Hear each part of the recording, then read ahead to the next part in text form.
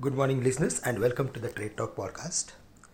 Globally, equity markets saw modest losses across the region. US futures steadied after benchmarks ended a 3 day rally on Thursday amid losses in the consumer discretionary and real estate sector. Treasuries came back to the levels of 1.48. However, if we go through with oil, then it fell to the levels of $70 per barrel and Bitcoin paired losses. The dollar held overnight gains. It was around 95.90, 95.95.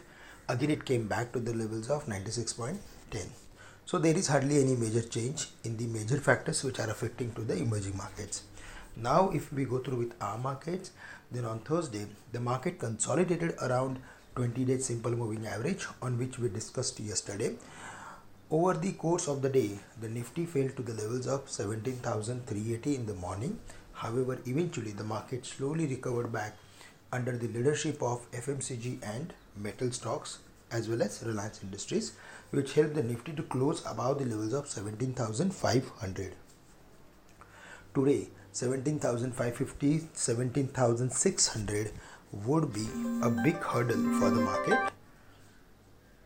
And in case if we see the market is crossing 17,600, then in that case the possibilities of hitting 17,700 would turn bright.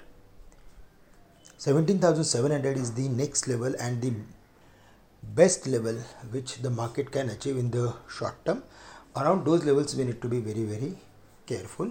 On the downside, if we see the market is sustaining below yesterday's highest level, which is around 17,550, then furthermore weakness is not ruled out.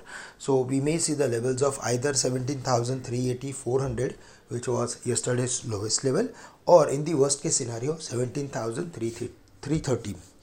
On Friday, most of the time we are seeing some selling pressure at higher levels due to headwinds which are there are from the global markets. So we need to be careful in today's date, and we have to see that whether the market is holding above the previous high or not, or it should fall to the important support areas where we should look for adding some positions with a stop loss at 17,250 on the downside.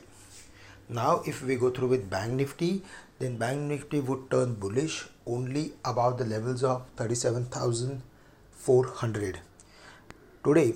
And during the day, if we see the Bank Nifty is crossing 37,400, then certainly we are going to see some more activity in the broader basket of the market.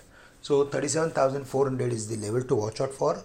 On the downside, 36,750 and 36,500 would be major supports. We like ICICI Bank, State Bank as well as Axis Bank. If there is any specific correction, then even we should look for adding Canara Bank to our positional portfolio. But for the time being, we need to see that whether the Bank Nifty is holding above its important support area or not.